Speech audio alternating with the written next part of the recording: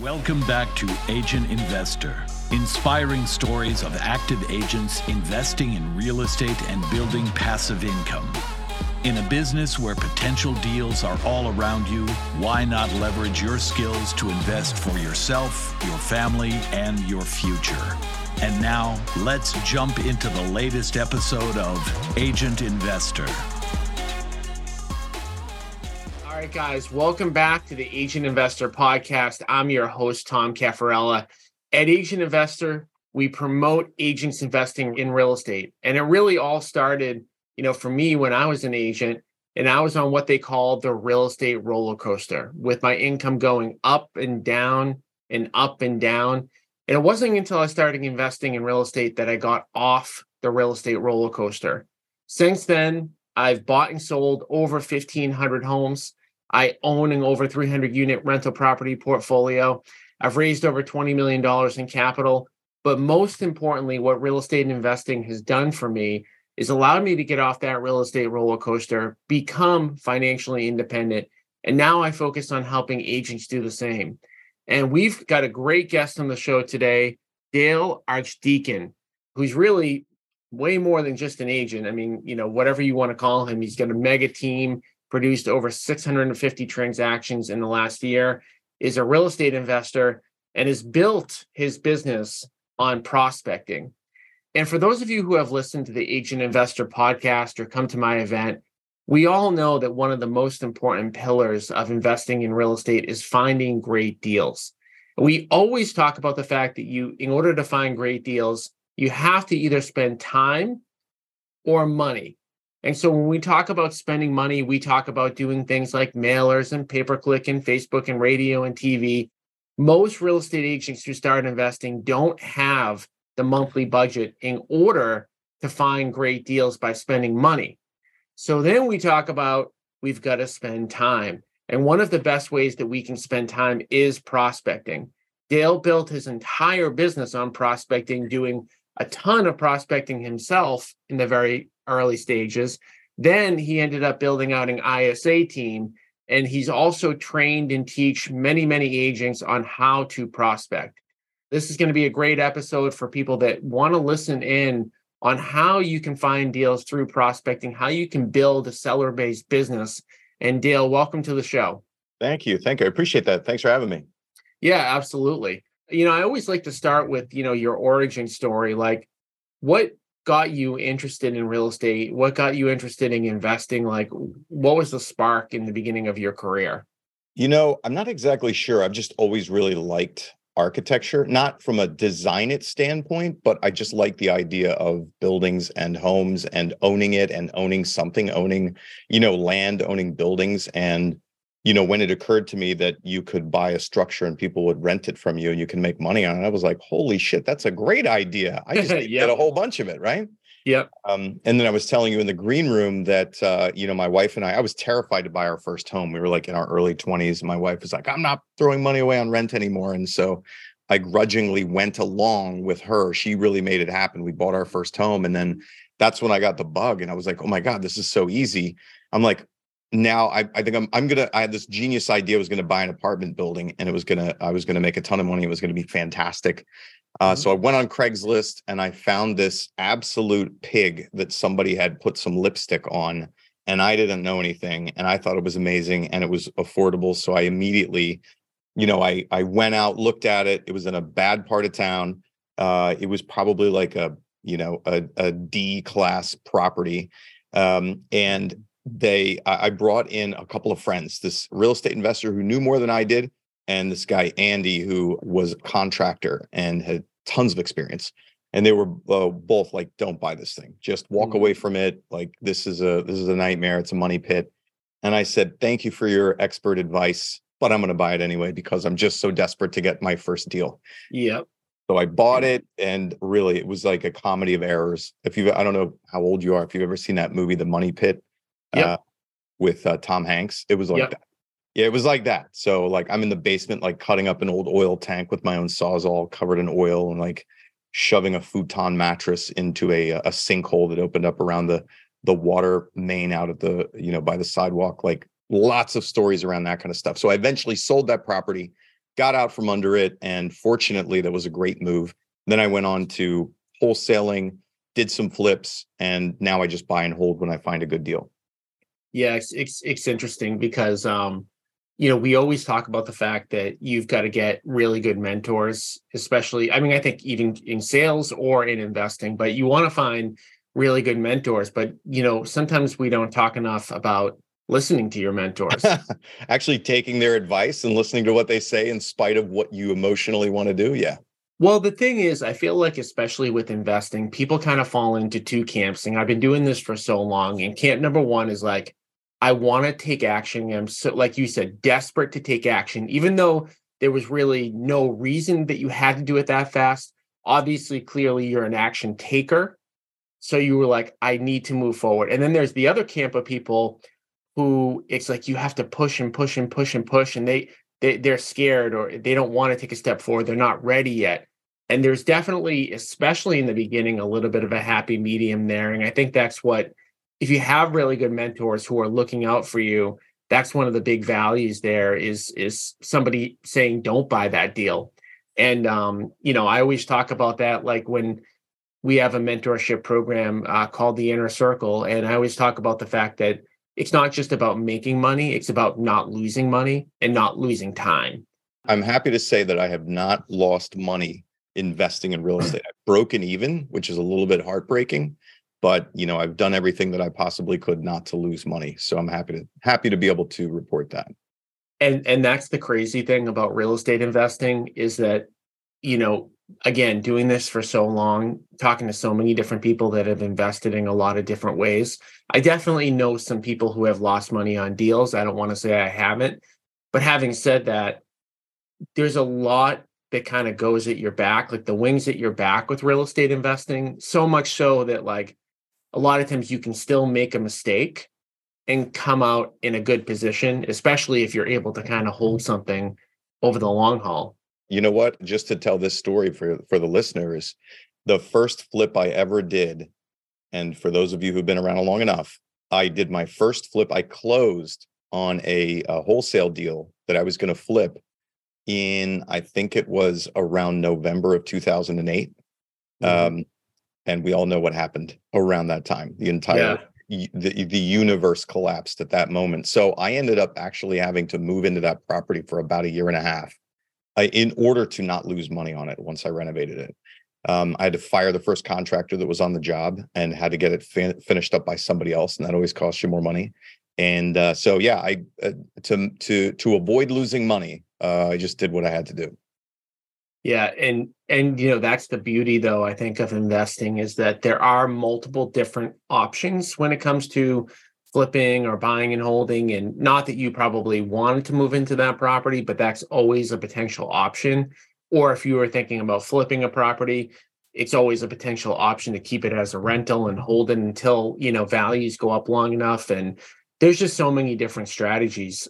So I want to tackle, the prospecting part of what you do, Sure. because that's what you're known for. I see you always, out there, in different, Facebook groups talking about it and, building out your ISA team and all that good stuff. And we talk so much about, agents that are looking for deals, needing sometimes to prospect. What got you to start thinking that prospecting was going to be helpful? Was it, your brokerage? Was it a coach? Who said, hey, by picking up the phone, you might be able to build your business? And what made you actually decide to do it? I did mortgages for maybe 2 years prior to going into selling real estate. And when I first got into that, I didn't know anybody. I didn't have any relationships. And at the time, I really wasn't much of a relationship kind of person. And so I think I bought some kind of training on like MP3s or something, and I was listening to them. And there was this guy just talking about prospecting and picking up the phone and having conversations and how to get into it and that sort of stuff, like what my company does now. At the time, there was at the time in mortgage land, you could be refinancing people out of really high interest rate, like second mortgages or even just primary loans that were sort of predatory lending. And so I heard that technique, bought a training course on how to do it, and I just started doing it and calling people. And It sucks to call strangers, and it sucks to be rejected by people, generally speaking. Yes. However, for me personally, I'm the kind of person that would rather get rejected by like 1,000 strangers than be rejected by one person I know. Yeah. I find that people are generally in one or the other camp, right? It's like, I'll call the strangers, but not the people I know, or I'll call the people I know, but not the strangers. So, I don't know how to bridge that emotional gap for people that don't like calling strangers or are more afraid of calling strangers. But either way, back when I was doing mortgages, when I got into selling real estate, I just had to. I had to do it to keep the lights on. I have found in my life there is no motivator like financial pressure. That works pretty good for me. Yeah. No, I mean, I never thought about it the way that you just said it, but I personally definitely fall into the camp of I would have no issue calling 1,000 strangers. But if you tell me, hey, call somebody that you went to high school with that you haven't talked to in 2 years, I would do it if I had to. But that, like you're saying, And ask them for business, right? and ask them for ask them for business. Like that's just like right in the heart. I don't know how to do that. Yeah, me either. I mean, again, I would do it if I had to, for sure, but I would rather hit strangers all day long. And I think the good thing, especially with real estate investing and trying to find really good deals, is that you probably don't have as good of a probability of getting really good deals by calling the people that you know for the most Right. part. Those Right. are, those are probably going to be more like retail-ish type of deals in general. So if you fall into the camp of, being okay contacting people you don't know, that's probably the better route anyways. But yeah, I hear what you're saying though. I don't think there's a right answer or a wrong answer. So I guess for somebody like you who's built, such a successful team and has a team of ISAs, what do you do with somebody who's on your team that only wants to call, friends and family? Do you just go with the strategy of like, letting them do that, or like what would you say to that? So at the end of the day, if you're running a sales team and you have salespeople that can make sales, however they make sales, whether that's throwing barbecues and going to bat mitzvahs, or whether that's picking up the phone and dialing 1,000 strangers, I don't care how the business gets done as long as they're closing business. So you really just have a minimum production standard for an agent in order to be on your team, enjoy the resources, have your leads or not have your leads. Some of the best salespeople that I know are primarily referral and repeat and sphere of influence agents. And they don't want any internet leads, portal leads, unless the portal lead wants to go see something today. And that's totally fine as long as they're making sales happen. If you're investing in leads, if you're doing marketing, if you have that spend, you just have to find those salespeople that are hungry and oriented in the way that they will work those strangers and work them well and set the appointments. So usually what happens is if you have a team that you can't accommodate for both type of salesperson, then you just don't have a management style that's robust enough to accommodate for it, right? You just need to improve your sales team. Yeah, absolutely. So in those beginning days when you were doing all the calls yourself and you were out there prospecting, how did you mentally get yourself prepared to do it every day? And then what were some of like the goals that you had on a weekly basis, whether it be a number of appointments, a number of calls, etc.? The way that I got myself to do it, it is way, way easier to get yourself to do something if it's a habit, if you've already established it as a habit. But there are still those days where you just don't feel like doing it. I gave myself a couple of criteria. I generally prospected Monday through Friday, and sometimes I would also prospect on Saturdays so that I could get to people. And generally, I would do a minimum of 2 hours per day, and I had a goal of hitting 20 contacts per day. So I was shooting for 20 contacts, 2 hours. If I hit my 20 contacts, I would end sometimes. Sometimes I'd be on a roll and I would keep going. But I just did that every day. And however I got myself to do it, I just showed up and I did it. And I think that I gave myself permission to do it poorly or not feel like doing it, or, not do those stupid affirmations where you look in the mirror and tell yourself that you're going to crush the world today, stuff like that. This is spoken like a true Northeasterner. Right. It's so funny because obviously, like I'm in Boston, you're in Philly, same type of people. And I would say the majority of the country like believes in that stuff and believes in, an affirmation or just anything that's like typical sales stuff. But then you go into the Northeast and it's like nobody here will do that and they don't believe it in it. It's just so funny how the mentality is so different.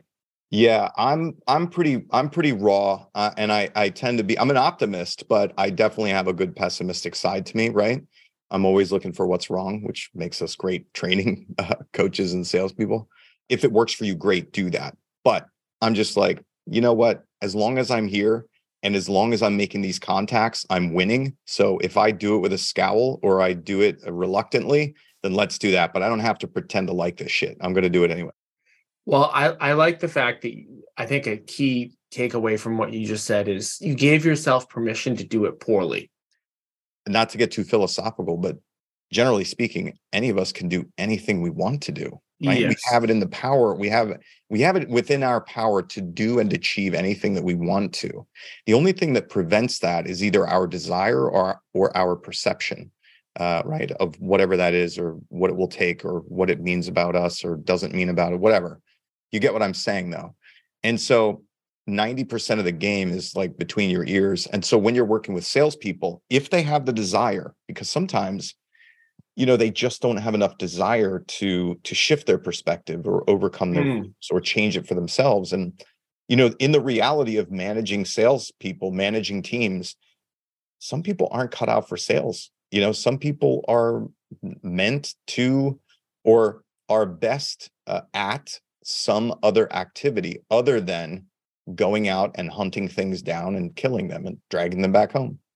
So one thing I always talk about, like, yeah, I just had a 2-day event and but I always say like with investing or really with anything, if you're not like an 8, 9, or 10 out of 10 serious about it, like I would try to find another avenue. And that goes back to your comment on the desire piece, because sales and prospecting and all that stuff, it's not something that's going to come to you. So the desire has to be really high because the uncomfortableness of actually doing what you're doing every day is going to be high.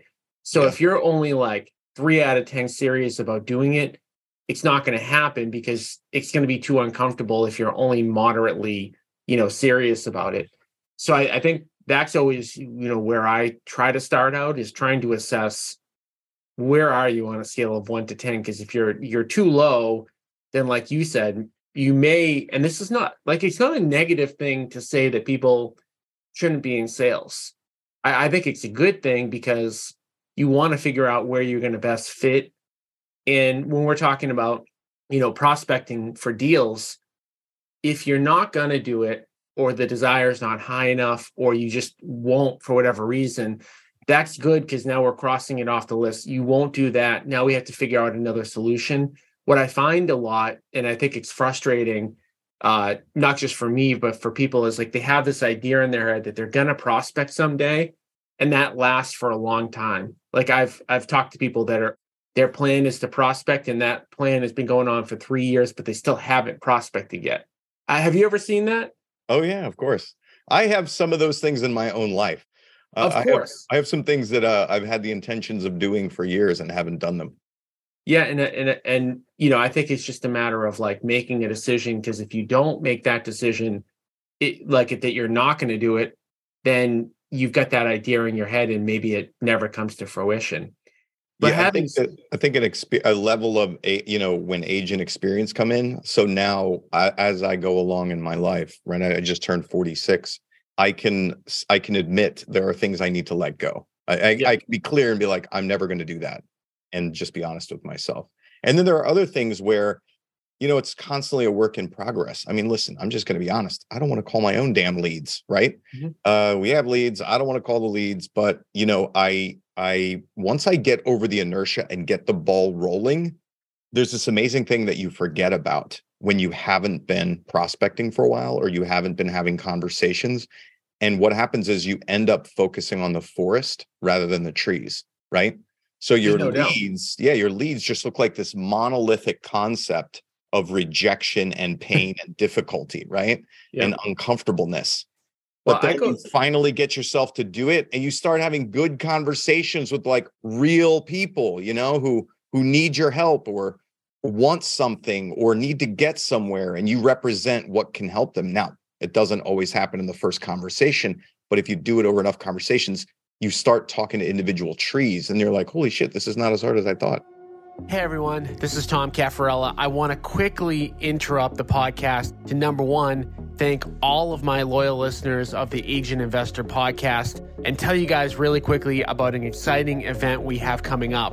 It's a 2-day event. It's called the Passive Income Real Estate Investor Event that you can find out more details at passiveincomeevent.com. We're going to be doing a 2-day training session teaching all of the agents and all of the investors at the event on how to achieve financial freedom through real estate. If you're like me and your goal is to not work 80, 100 hours a week grinding, selling real estate, flipping homes, definitely check out this event. We're going to teach you how to build a passive income portfolio so that you can retire, so that you can work when you want, how you want, and ultimately achieve financial freedom. So again, go to passiveincomeevent.com for more details, and we look forward to seeing you at the upcoming event. No doubt. And I think I'm glad that you kind of put that out there with, your own kind of things that maybe you don't want to do, because I have the same thing, and I'm actually going through it this week as an example. So last week I had an event, and one of the things I'm looking to do is raise capital for our apartment buildings that we do, right? And I've got a stack of people that, are leads for me that have filled out forms, and I procrastinated doing it this week. And it's funny because I started doing it yesterday, and I started having some great conversations, and the exact same thing that you just said. And I'm like, wow, why did it take me 2 days to start making these calls? There's no reason. It was the forest. You were in inertia. No doubt. And then you start getting on the phone, and I go, wait, not only is this not hard, but like I should be doing more of this. So I think one thing, for myself as the podcast host, and you as, a guest and having so much success, is that we all deal with this stuff. Like this is not us being on a pedestal saying, hey, we never have these struggles. And, why would you even have this? We go through this all the time. Not at all, man. Listen, there are the people out there who want to pretend like this isn't real and that they're superhuman and want to preach from on high. I'm like down in the crowd saying, nope, this shit sucks. I don't want to do it either, but I'm going to do it anyway. Exactly. So with the part about like making a decision whether or not you want to prospect, you had success doing it yourself. Then you started saying, okay, of course, Dale can only make so many calls a week, right? And at some point you have to say, well, either I'm just going to be happy with whatever Dale can produce, or I'm going to find a way to leverage myself and figure out how to get more phone calls made. I'm going to add one to that. One thought that went on that drove the leverage, which was, this sucks. I'm getting burned out.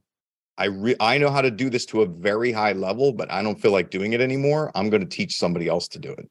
I love it. And that's a good thing, right? There's nothing wrong with that's how we all start. We all start in our business doing everything. And then we figure out what we like, what we don't like. And as we're growing, if we do it right, we can say, okay, the thing I really hate doing, whatever that thing is, maybe you like being on the phone, but you hate processing a transaction, whatever that thing is, you can build your business. And this is the great thing about owning your own business. It's like, you're always a component, within your business, but you can be doing the thing that you think is the most fun, that gets you the best results. I like the fact that you said, hey, I don't like doing this, but I do know how to do it. So from there, did you just say, hey, I'm going to go out and hire somebody? Did you hire like a contractor to start making calls? Like, what did that look like? So at the time, there was this crazy concept in real estate called inside sales. A couple of teams around the country had started doing it. And in fact, Tim Heil was like one of the first people that I followed in KW in Texas. He started out using ISAs and then was like telling other people what he was doing and teaching about it. So I was like, that's a fantastic idea. I'll just hire somebody and pay them to do it. And so I proceeded to screw that up and not make the right hires and not pay enough, and not know how to actually find somebody who could do it and then train them how to do it. I would say over the course of probably 3 to 4 years that it took of really developing it and going and studying with other teams that were doing it, coming back and testing and learning and figuring out how to identify and then hire and train and manage and lead a really productive ISA, because it's probably one of the hardest jobs to do. It's one of the hardest jobs to fill with somebody who can do it productively and profitably without either burning out or burning your house, your building down. Now, what would you say to the person? Because I see this, sometimes too.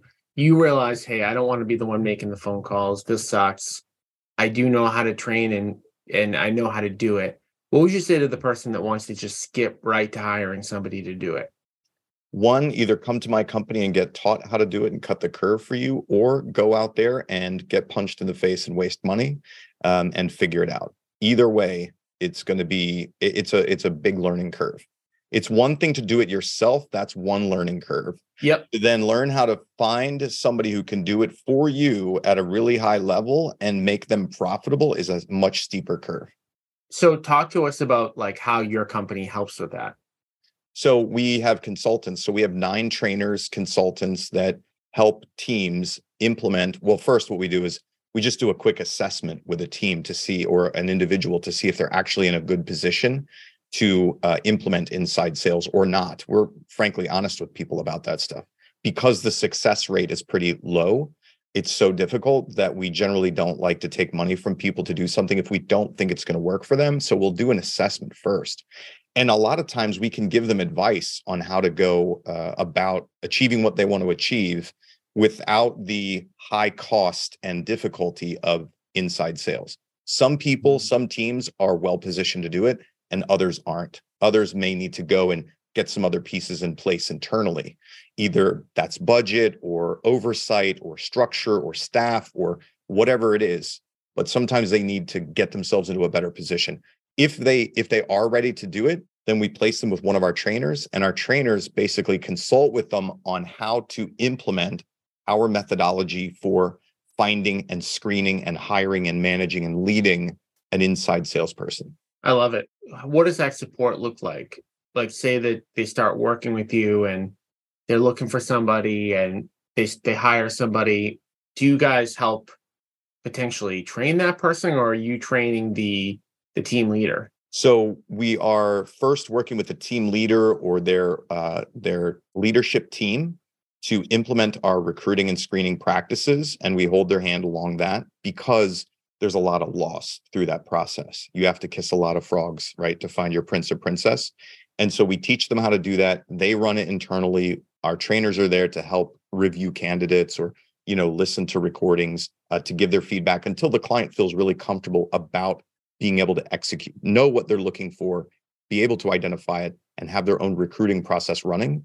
And then once they make a hire, or in a lot of cases, we recommend they hire more than one at a time. And once they do that, the client can pay us additionally to do the training or the onboarding, the initial training and onboarding of that ISA.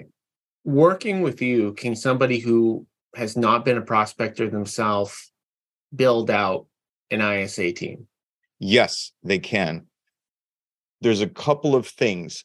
Having us as the experienced lead conversion prospectors really helps from the training aspect, because somebody who hasn't done it themselves will find it difficult to teach somebody to do it. Yep. So having us do the training part is absolutely key. And yes, somebody who isn't a prospector can lead prospectors so long as they have the leadership skill, or they're willing to learn the leadership skill of accountability and measurement and consistency. So what doesn't work is somebody who is, let's say, for instance, they're mostly sphere, they're mostly relational type business, and they don't have a lot of experience of managing other salespeople, and they really don't want to pay much attention to it. That never works. Yeah. And to add to that, like, just as a kind of a global thing, a lot of mistakes I've made in business and I've seen other people make is they say, okay, hey, I don't want to prospect, or I don't want to do my transaction work, or I don't want to do this or that. And then they think that just by hiring, the perfect person, they have in their head, hey, let me hire this perfect person, whoever it is. Maybe they have experience doing it, and then they hire them and they kind of close their eyes, and it doesn't work ever. We've all done that. I call it throwing money at the problem. It just doesn't work. Yeah, I mean, it would be great if it did work, and if it did work, probably wouldn't need your company probably wouldn't even exist, I suppose. But Probably not. yeah, but I really strongly advocate. I mean, getting back to kind of like, why are we even having this conversation? For people that are out there that are trying to get, discounted off market deals, prospecting is one of the best ways to do it that doesn't cost you a lot of money. So if you're in a position where you don't have a bunch of money to spend, I would advocate like learning it yourself, forcing yourself to do it, getting those 20 contacts a day, and figuring out like if that is how you want to do it. And then if you have some success working with Dale, and people like that can help, grow out so that can be kind of your thing. Because we always talk about whether you're in retail real estate or investing, you want that, whatever that lead generation mechanism is, you want to get really, really good at it and kind of scale it out as much as you can, because you typically don't need a bunch of different, type of lead generation mechanisms, which is another mistake that I see a lot of people make. It's definitely one of the best ways to go out there and to get deals. And Dale's success speaks for itself. I mean, over 600 transactions in the last 12 months with his team. And I think I read, but like what is the average agent doing for transactions? It was in like a first year with you, it was like super high. So on our ISA team, we're able to bring on somebody with no real estate experience, combine them with our leads and training, and generally they can produce 40 to 60 transactions in their first 12 months. That's what I saw. And that's just like earth-shattering numbers, especially for most agents who are selling, 10-ish, homes per year. But that just speaks to the model of just having so many conversations and being able to get in the door. And we all know, like Dale mentioned, like this stuff isn't necessarily super fun. Having said that, it's not like there are these 5,000 things you can do to get leads. This is definitely one of them. And it's one that's tried and true that has worked and will always work. So with that being said, what would you say in addition to like agents that have had some level of success and they haven't looked into investing yet? Like what would you say like investing has done for you, and what do you want to do investing wise in the future?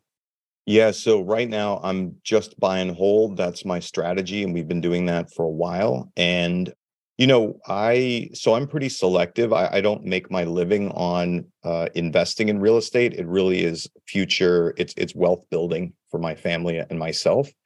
And it will be a supplement to our retirement. So that's what we're doing. And if you haven't done it, you're in your constant day-to-day, if you're selling real estate, you are, your primary role, your primary job is finding people who want to buy and sell real estate.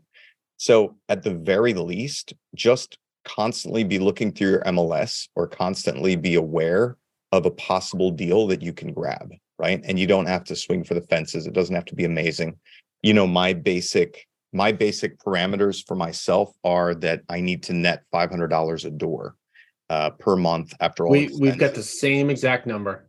Okay, great. Yeah. And you have a lot more units than I do. But that doesn't matter, right? Because that is like what the metric is. It just is what it is. Yeah. Sorry to cut you off, but just crazy that we have the same number. I'm glad to hear that somebody with so much real estate has the same number I have. I'm on the right track somewhere. And, I just keep an eye open. I ended up buying, we helped my mother-in-law buy a unit in a condo building, a very, a modest unit in the building. And then I started looking at the building, and over time we've picked up 3 more units in that building that were just great deals. I got one that was, it was a foreclosure. It was a HUD home or something like that. Right. Ended up getting a great deal on that. Somebody that we were friends with, unfortunately, passed away. And I hate to say this, but I sent my mother-in-law down the hallway to talk to whoever the family member was that showed up to deal with the estate. And we ended up being able to purchase that one at a good deal too, because they didn't want to deal with it. And so just keeping your eyes open, really. I mean, that's how it works. And that last example is just an example. We talk about agents being really active investors or agents being kind of a little bit more passive. And I would put you in the box of like being a super, super successful agent that's kind of passively investing.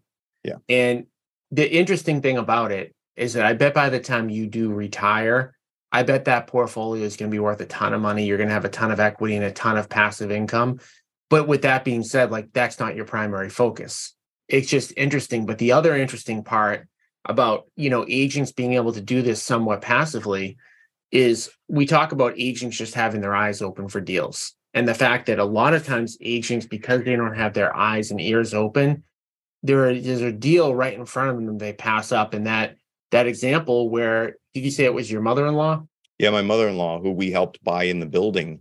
And then Yep. we heard that so-and-so had passed away. And I was like, Anna Marie, if you Yeah. happen to see anybody at that unit, she's like, oh yeah, somebody's down there cleaning it out. I'm like, hey, how about you just go down, ask, give your condolences, ask them what the plans are, and let them know that your son-in-law and daughter purchased in that building.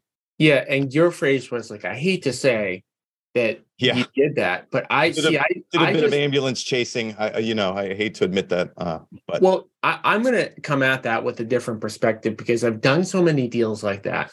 And I look at it differently, truthfully, because I've had so many people that have been in that position where there's a death, right? Death in the family, huge thing, of course, for anybody. That's something that they're going through. That's all they're thinking about, right? And a lot of times the last thing they're thinking about is selling their property. So you're coming in, you're not saying, hey, I know somebody passed away and I want to offer you, 25% of what it's worth. Hey, do it right now. If you're taking the approach, hey, like, I've got an offer, I'd love to, be able to buy your house. This is how it may actually help you during this period of your life. I think that's a good thing, right? Because a lot of times an agent will go in there in that scenario and they'll say, hey, and I know you just had a death in the family, but you've got to, fix the countertops, you've got to paint the thing, you've got to get it staged, we've got to have an open house. To me, that a lot of times might be the wrong solution for the person. that's overwhelming. I'll tell you the story of what happened. It was a middle-aged man who passed away. His parents are elderly, live in Florida. It was his brother who is within the local area who had to come down and deal with it. He doesn't have time for it. He didn't want to do anything with Yep. it. It wasn't like, it was a burden for him to take care of that. He's not aware of the market. He didn't have an agent that he wanted to work with in particular, right? He had no plans.